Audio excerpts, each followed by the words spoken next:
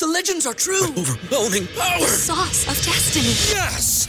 The most legendary sauce has arrived as McDonald's transforms into the anime world of WickDonald's. The greatest flavors unite in all new savory chili McDonald's sauce to make your 10-piece Wick Nuggets, fries, and Sprite ultra-powerful. Unlock manga comics with every meal and sit down for a new anime short every week only at WickDonald's. Ba-da-ba-ba-ba, go! At participating McDonald's for a limited time while supplies last. Welcome to 3 Yards Per Carry, a podcast covering the Miami Dolphins and the NFL. Now, here's your hosts, Chris, Alf, and Simon. And we're on, and welcome to 3 Yards Per Carry. I'm Alfredo Arteaga. Simon Clancy is here. Chris Kaufman is here. And as always, we are brought to you by Manscaped. Use promo code 5RSN, and you get 20% off your entire order, plus free shipping. We're also brought to you by BetterEdge.com. Go to betteredge.com/5 reasons. You get $25 as a setup bonus. And of course, Prize Picks. Use the promo code 5, F-I-V-E, and you deposit $100. They'll match the $100, and it's a one-time rollover, which means if you bet it through, they give you $100. So in other words, they're giving you $100. Take it. Use promo code F-I-V-E. All right, Simon. All right, we got to break down this Wales USA game from this afternoon.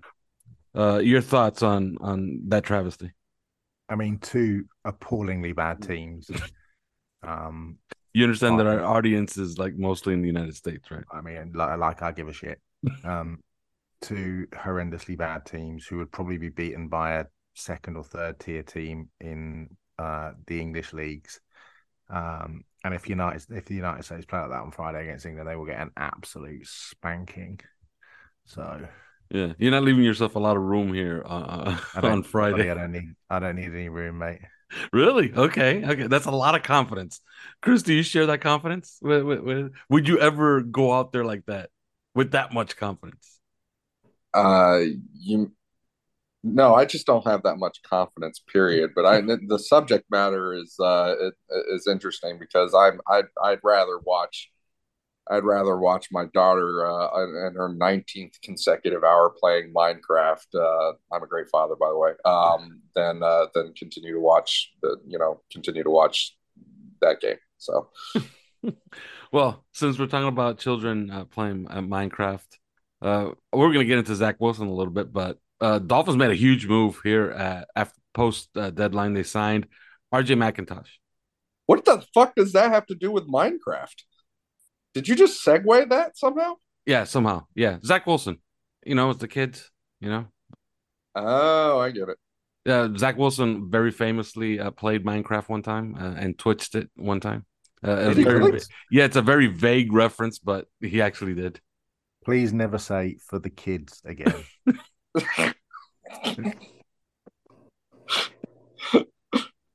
That's what the kids are doing these days. That's what they say these days. Never say that. Yeah. What would this podcast look like if we were doing like the podcast like for kids, like we're now kids programming.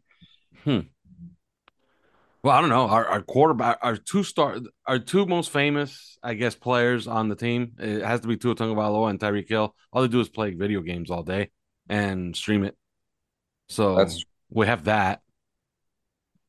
I mean, I think which is as wholesome as you can get. My daughter right? might be as tall as Tyreek Hill. I don't know.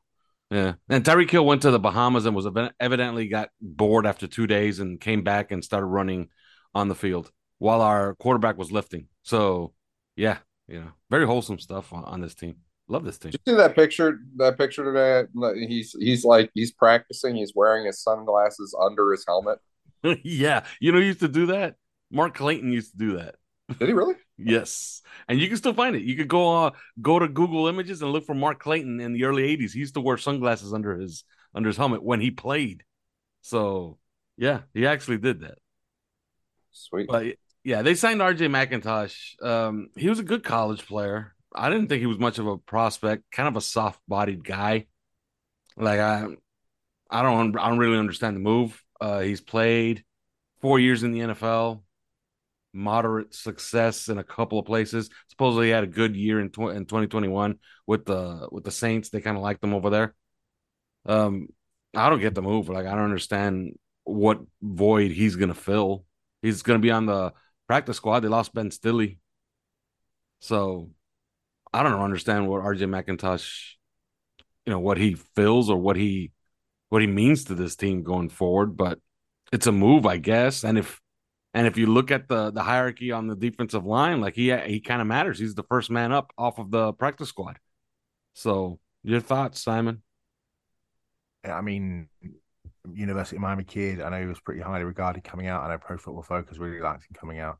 He's bounced around some practice squads, bounced around some the Colts and the Saints, and played a bit for the Giants as well. I mean, he's just a guy as far as I can make out. It was decent against the run, certainly in college. I thought he played well against the run for Miami. Yeah. He was a fabulous college player, meaning he was a good college player. Like not a guy I would say was going to translate to the NFL. Good on him that he's played since 2018. That's a pretty decent career so far. On 4 different teams, 5 years. That's not terrible. It's farther than I thought he would get. I mean, just looking at his combine numbers, he was 6'4" and 4'8", 286. He had an 83-inch wingspan, which is pretty decent. But I thought he played well for Miami, and I thought he was a solid 5th round pick, and it just feels like he kind of hasn't trained on really. But yeah, I mean, he's solid practice squad fodder really. Mm-hmm. Chris, any thoughts on RJ McIntosh? Other than renaming the podcast 3 soft body guys. No, I mean, it always raises an eyebrow. 2 things always raise an eyebrow with me. One, whenever we do this, like we sign kind of the nobody guy that is from Miami, like and which is always an interesting development when it happens. I'm talking about the practice squad, not the 53-man rosters. I think that's taken very serious. I think it's all taken seriously, but it always raises an eyebrow. And the other thing that always raises an eyebrow is when it's the nobody guy repped by Drew Rosenhaus.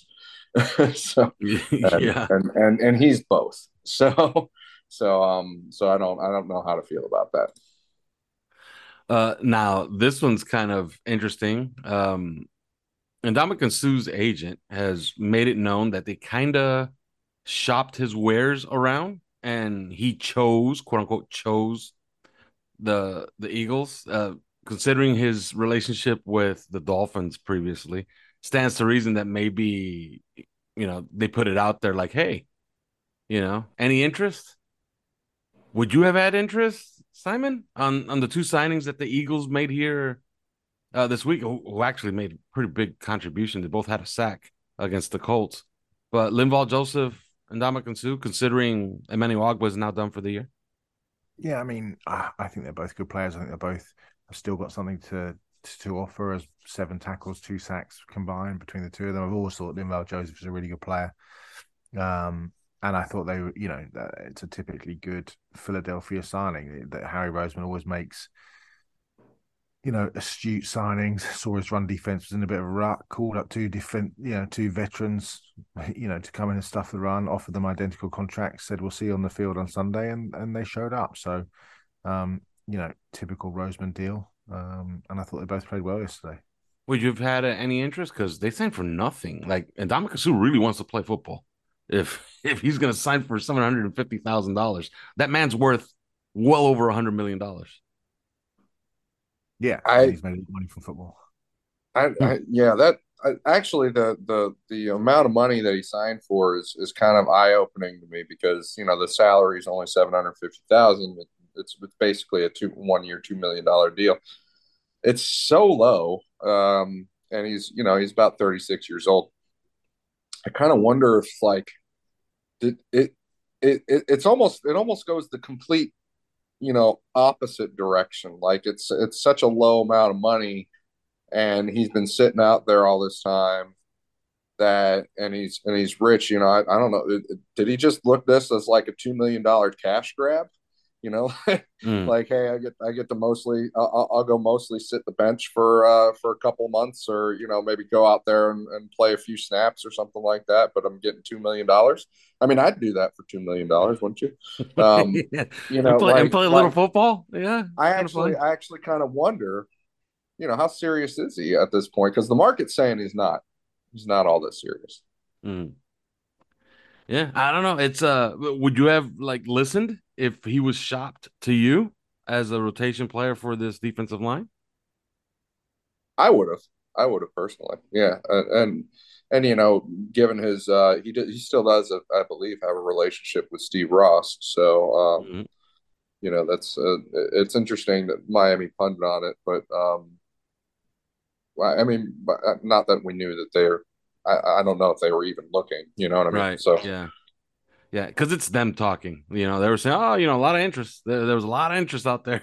Mhm, mhm, Usually when an agent says, "Hey, man, there was a lot of interest," you perk up and you say, "Okay, if there was a lot of interest and they were shopping his wares, then mhm.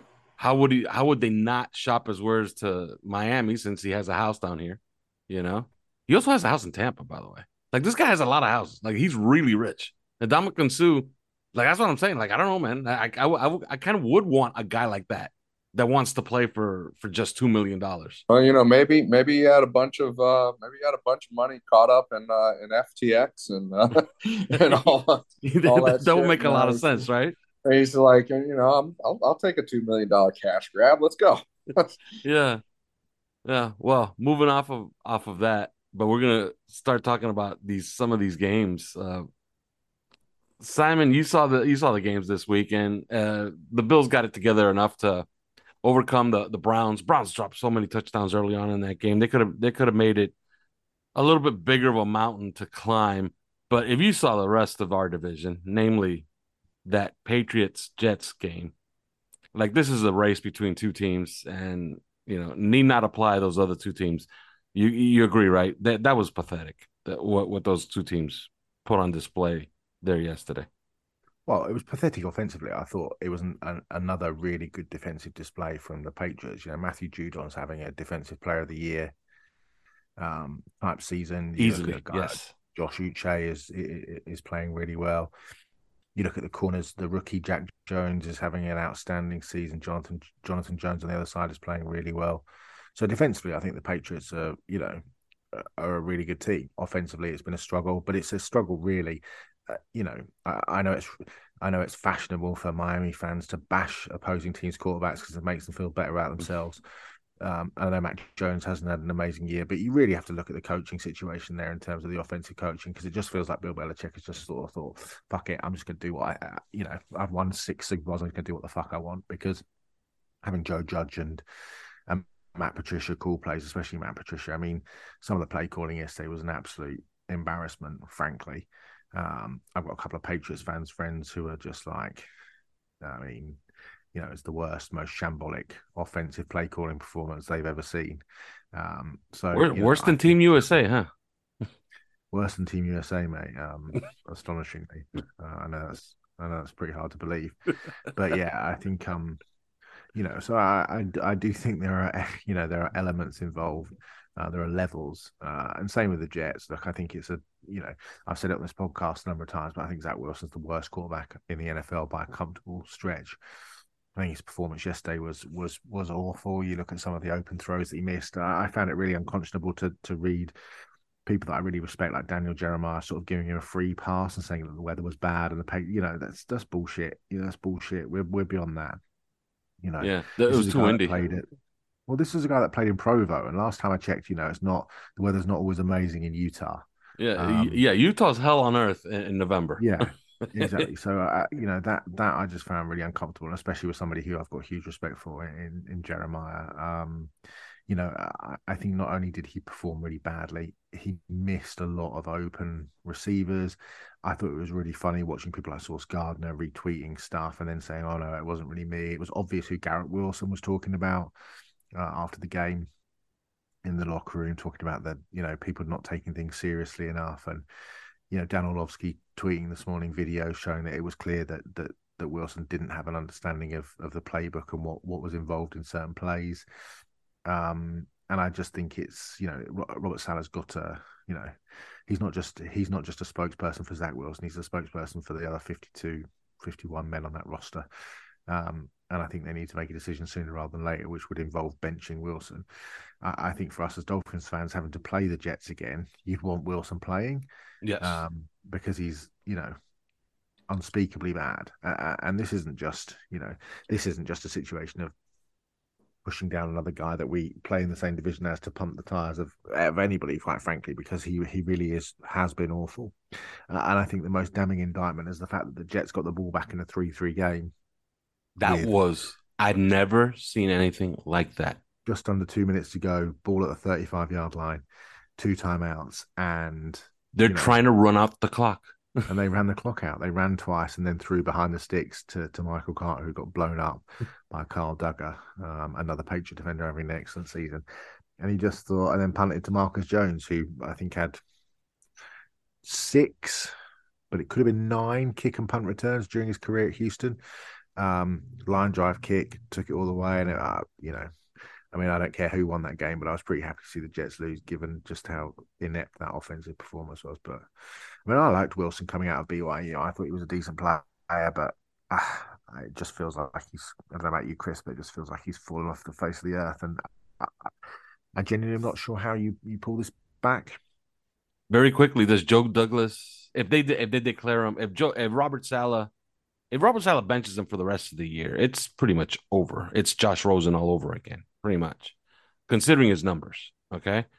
So does Joe Douglas survive this? Because he's a favorite. He's a media darling in New York. Does he survive this? Because a lot of eggs went in that basket, Simon. Very quickly before I move on to Chris. I think they're putting them. It's such a difficult decision because, look, we've been in the same situation ourselves where we've talked about you've got to give players time and you've got to give them this and you've got to give them that. And we had the same with Tua, and it's only second year with Zach Wilson, and he's been injured as well.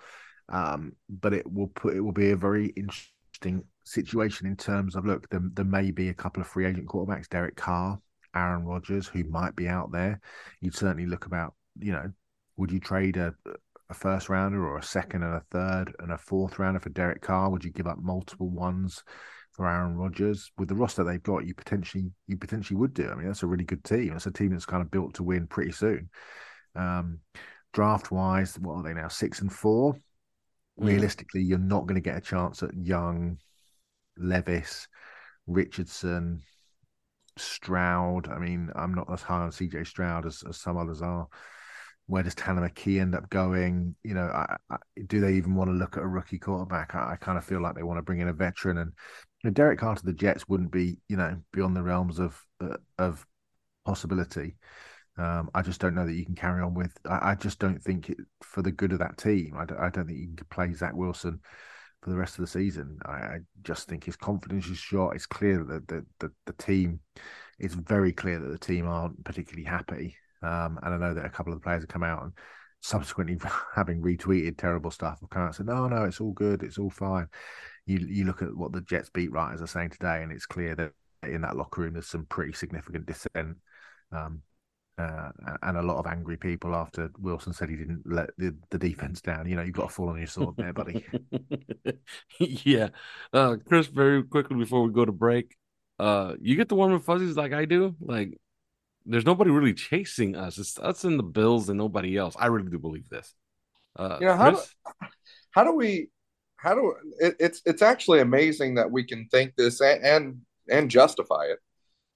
Because I'm not saying it's an unjustified sentiment, but the entire division is 7-3, 7-3, 6-4, and 6-4, and we're sitting here looking down at our noses at every single other team in the division except the Bills, and it's like, okay, both of the teams we're looking down our nose at are 6-4, and one of them beat the top. They really beat the crap out of us. I was going to say beat the shit out of us, but they really. I mean, the Jets, they won. They beat us. So it's hard to like look down your nose at them. But there are some like interesting, aspects of the Zach Wilson debacle, and it really is. It's turning into that right now, especially coming to a head this week.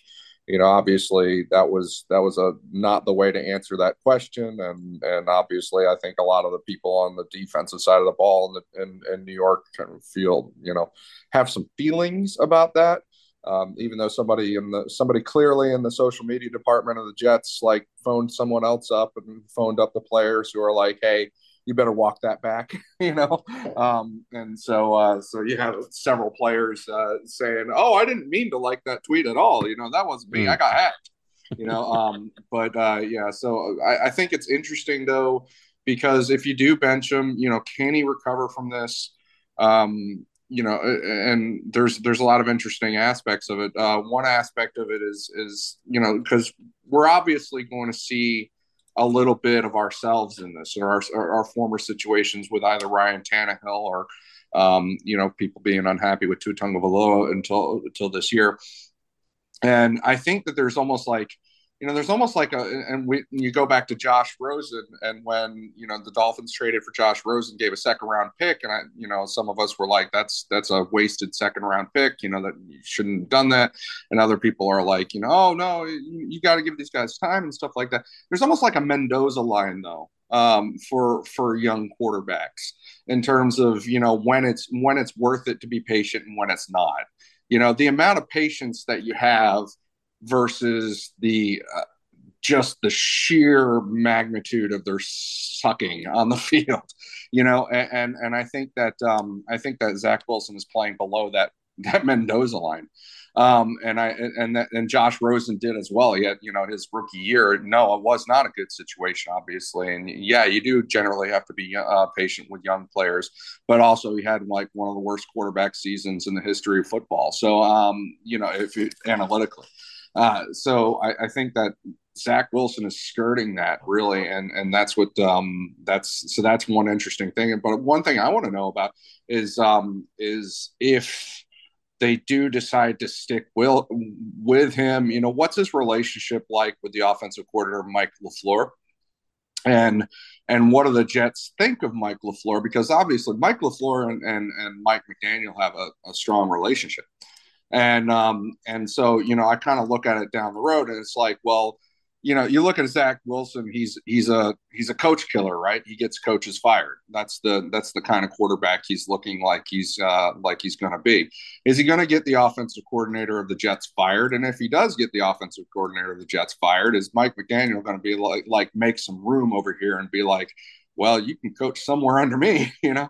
Yeah, especially now that Josina Anderson is reporting that Darrell Bevell is going to get head coaching looks this offseason. I mean, and well, not just Darrell Bevell, but because there was a report even before that Frank Smith is being looked at as head coach material. Yeah, and Frank Smith, that he has the look of the guy that's going to sit down in a meeting room in an interview and knock it out of the park because he's a talker and a charmer, you know. And Darrell Bevell is well respected. Obviously, you know what he's done, how he's helped Tua Tagovailoa grow is really impressive. And so he's gonna get some looks. If he's not, you know, he might get looks. It's not just head coach with him because he's not the offensive coordinator here. So he could look to get a bump up somewhere and get the full offensive coordinator title and start making his case for head coach. But you know, it kind of makes me wonder if Zach Wilson gets Mike LaFleur fired, or Mike LaFleur gets Mike LaFleur fired. I mean, you never know what the real reason is. But does Mike McDaniel give him a call? And that's one thing. But otherwise, Zach Wilson, you know, as a prospect, it's so weird because you look at him and he just, I don't know, he just looks spoiled to me, but for some reason, but it really was like his career in BYU, or at least that last year in BYU, was just so spoiled because he had so much time and space behind that offensive line. They never played any good defensive fronts that year at all. And the offensive line had some really good players on it. So he had the kind of time and space back there to like read a book and then do some Pilates. I mean, he could do whatever he wanted back there in that BYU backfield. And so, you know, he got to do some really cool trick shot looking stuff, you know, on his terms, you know, at his leisure. And that impressed everybody. They start referring to him as like the next Patrick Mahomes and stuff like that. And I thought that reflected a fundamental misunderstanding of what made Mahomes such a compelling prospect because Mahomes never had a pocket at Texas Tech. And so everything that he was doing was to try and consistently succeed despite having like zero pocket and zero protection in front of him. He wasn't doing everything on his own terms. He was just trying to do the best he could. And to some degree, I think you'd say the same thing about Josh Allen in Wyoming. But and you look at BYU, and it was totally not that. It was just a guy who could skate around and do whatever he wanted back there and try and look good for the cameras. And now that he's with the Jets, he's facing real pressure. He doesn't have a great offensive line in front of him. The excuse makers are not inaccurate in the things that they're pointing to. But it's predictable how it's coming apart for him though, because he had it a lot better at BYU than he has it right now, and that's what's happening, and so it's unfortunate, and it's not our team and it's the Jets, so we get to be like like all that, but still it's you're watching a train wreck happen right now is what you're doing, and yet then I say that, and then I look back at the record and they're 6-4 and they beat us. And I'm like, God damn it.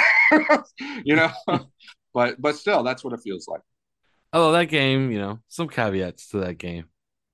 Yeah, I know. Yeah. And one large one, obviously, but still, Yeah. So. Yeah. All right. We're going to go to break here. And when we come back, we're going to go over the AFC a little bit in a little bit more detail, because as I look at it, it looks a little bit different than it did earlier this season. But first, these words.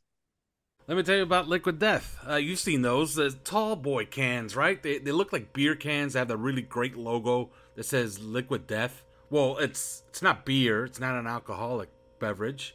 It's actually mountain spring water from the Alps. My favorite flavor is Bury It Alive. Okay? It's absolutely delicious. It's unlike some of those other waters you've tried out there, those flavored waters. They're not as good. They just really aren't. They just don't taste good. These are not only refreshing, but they're cold.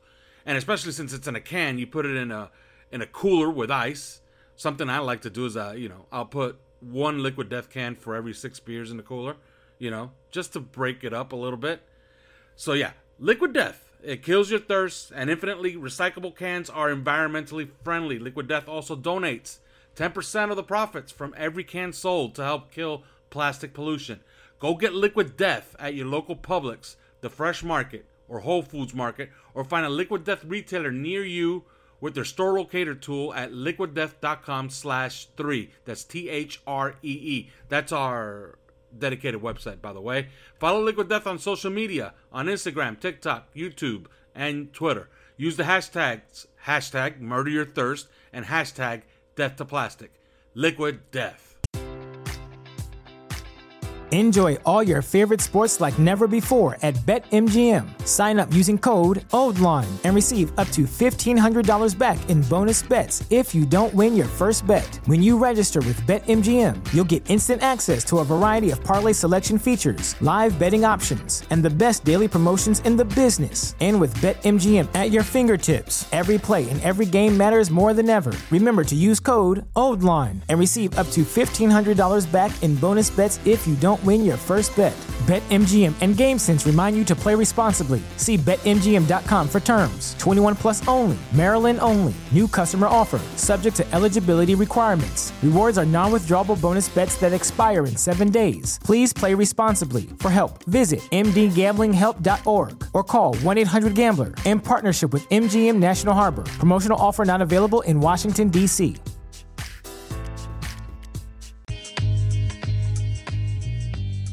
All right, and we're back. All right, Simon, as I look around and I look at the AFC, remember there's going to be 4 division winners. It's never been clearer. If you look at what they have left, the Ravens, I think, are playing the ACC or the Mountain West or the Sun Belt the rest of the way. Like, that is as soft a schedule as you're going to get, and they have effectively what it is, a 2-game lead on the Bengals. They're going to be the AFC North champions. That's one already. Okay. The Titans don't play anybody the rest of the way. They're going to run away with that division. The Chiefs essentially just clinched on Sunday Night Football. And we already determined that, at least I determined that it's between the Dolphins and the Bills for the division title. So if you look at what's left, Dolphins with a win against the Texans could effectively have as much as a 3-game lead on whatever 7th seed is going to come up behind them. And the Bengals have the worst schedule remaining in the NFL. Where the hell are the wildcard teams, Simon? Because I don't see them. It's as confusing. If you look at the standings, it's as confusing as can be. Where are the wildcard teams? Like, there's going to be some 7th seed that's going to be like 9-8. Well, it'll be like the Bengals or the one of the Patriots or the Jets, probably. I would imagine. I mean, the Bengals are 6-4. Patriots also have a death schedule. Well, I mean, somebody's got to make the playoffs, Alf. I mean, that's what I'm saying. Right now, isn't this true that all 4 teams in the AFC East would be in the playoffs right now? Yeah. No, Jets will be on the outside looking in right now. They would? Are we sure about that? Positive, because I saw it. They're in the hunt right now. So they would be out right now. Bengals would be in because the Bengals would be in over them. Bengals beat the Jets, so they have the head-to-head tiebreaker. All right, I got you. Yeah. So, yeah, it's if you look at it, if you look at this up and down, like there's nothing in the AFC South. The AFC North has the Bengals with the toughest remaining schedule in the entire league. Chargers went 5-5, and we get to play them head-to-head, so we get to knock them down one more time. The remaining teams, the best is probably the Patriots, or look, the Jets might get a reprieve here because Justin Fields is not going to play this Sunday. At least it's looking like he might not play. But yeah, your thoughts, Simon? Like where's the competition here? Because I could foresee where if the Dolphins win the division, they could actually have, even if they have the 2 seed, okay, they could have a very soft landing spot in that first round. But if they don't win the division, they might have to go. They might have to go to some hellhole like Tennessee in the first round, and some. You know what I mean? So realistically, they're going to have to go somewhere cold if they don't win the division. Realistically, they're 1 game ahead of being out of the playoffs. And they've got a 3-game road stretch of away at Buffalo, away at the Chargers, away at the 49ers. So much can change. It doesn't matter what happens with Houston. You beat Houston, that's fine, but Tennessee win, Baltimore win, Buffalo win, the Patriots win, the Bengals win, the Jets win. It's status quo. And then you're going on the road to California to play Mike McDaniel's old team who know all about his style of play, his offense, etc., etc. And then you're going to play a Chargers team fighting for its life that's just beginning to get some healthy players back, Keenan Allen, etc., and who lost, by a field goal to the current number 1 seed last night. So, this halo can become a noose pretty quickly for the Dolphins if, the wheels do start to fall off a little bit, because I don't think there's a lot of great teams in the NFL this year, but there's going to be an awful lot of scrapping around. I mean, you even go down to someone like, the Colts aren't out of it. I mean, it's tough for the Colts, but, we've still got a home game against the Jets last week of the season. Could come down to that. You just don't know. We've got. I mean, it looks easy on paper. The home game against the Packers on Christmas Day, but that's still 2-time MVP Aaron Rodgers is going to be back there. Do you know what I mean? It's not a done deal that game is. Then you're got to go to the Patriots the penultimate week of the season. They're going to be fighting for their lives to get in the playoffs. They could be fighting for their lives to win the division. We just don't know at this point. There's an awful lot to play for with 6 weeks to go. Yeah, the Patriots are not favored in the next 4 games, so that's another thing.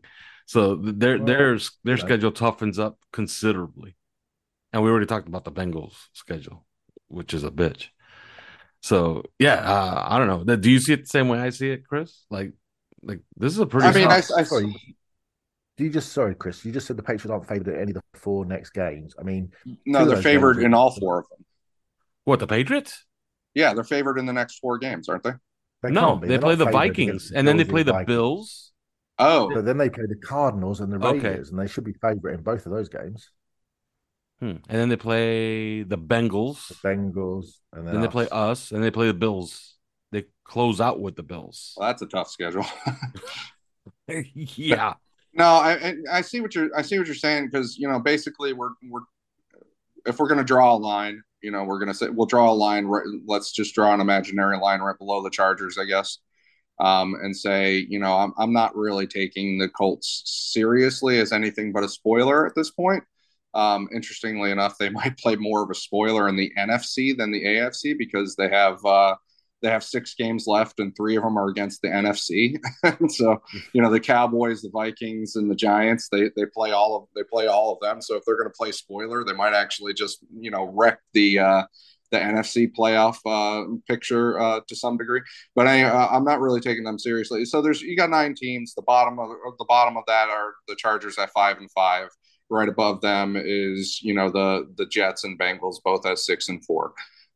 That's only 1 game away from us. So we're 1 game away from essentially being that number 8 team on the outside looking in. So yeah, we do have to take it pretty seriously. And I think that, there's definitely nothing that, and not that the Dolphins or any other players or coaches are not wanting to take anything seriously. They are. But we as fans have to, kind of prepare ourselves for, hey, if we just drop even a game here, like we go from, hey, we're first in the division, that's awesome, we're the most awesome thing, to, wait, we're not even seated in the playoffs right now, like that's the reality of that situation. So I see what you're saying, but I think that down the stretch, it's a tough 3-game stretch that we have right now, after the Houston game, and and also Houston itself. You can't drop that at home, but 3 games on the road against the 49ers, Chargers, and Bills. I mean, who's to say that we don't even go 1-2 there, or or maybe God forbid, even 0-3 or something like that. 1 injury and there you go. So I don't know. Don't count your chickens yet in this crowd. It's just we're not 7 deep in the AFC right now. If we were 7 deep, I'd agree with you, but we're 9 deep. So yeah. Yeah, longest win streaks in the NFL currently: Ravens, Chiefs, Dolphins. All of them at 4. So that's. Yeah, I just look at the division winners. I don't remember a time where it's week 10 and you could reasonably hand out the 4 division crowns already. Like, if you want to hand it to the Bills, that's fine. So Bills, Chiefs, Ravens, Titans. Like, I'll bet anybody. Anybody want to give me any odds? I'll pick those 4 division champions already in week 10. I'll agree with you on the Ravens, Titans, and Chiefs. Particularly, I think the Chiefs and Titans practically already have it clinched. But the Ravens, I agree with you on the rest of the remaining schedule, and so I think that those are probably the 3 division heads. But this AFC East picture, unfortunately, is all 4 teams are winning. It was 7-3, 7-3, 6-4, 6-4. So how could we act like anything's decided there? Yeah. All right. Well, that's gonna do it for this look ahead through the bye week. We did 3 shows in the bye week, okay? Which is either saying that we're getting really good at this or really bad at this. But the next time we talk to you, we'll be talking Texans, Dolphins. But till then. Thanks for listening to 3 Yards Per Carry. You can subscribe via iTunes, on Podbean, or your usual podcast provider.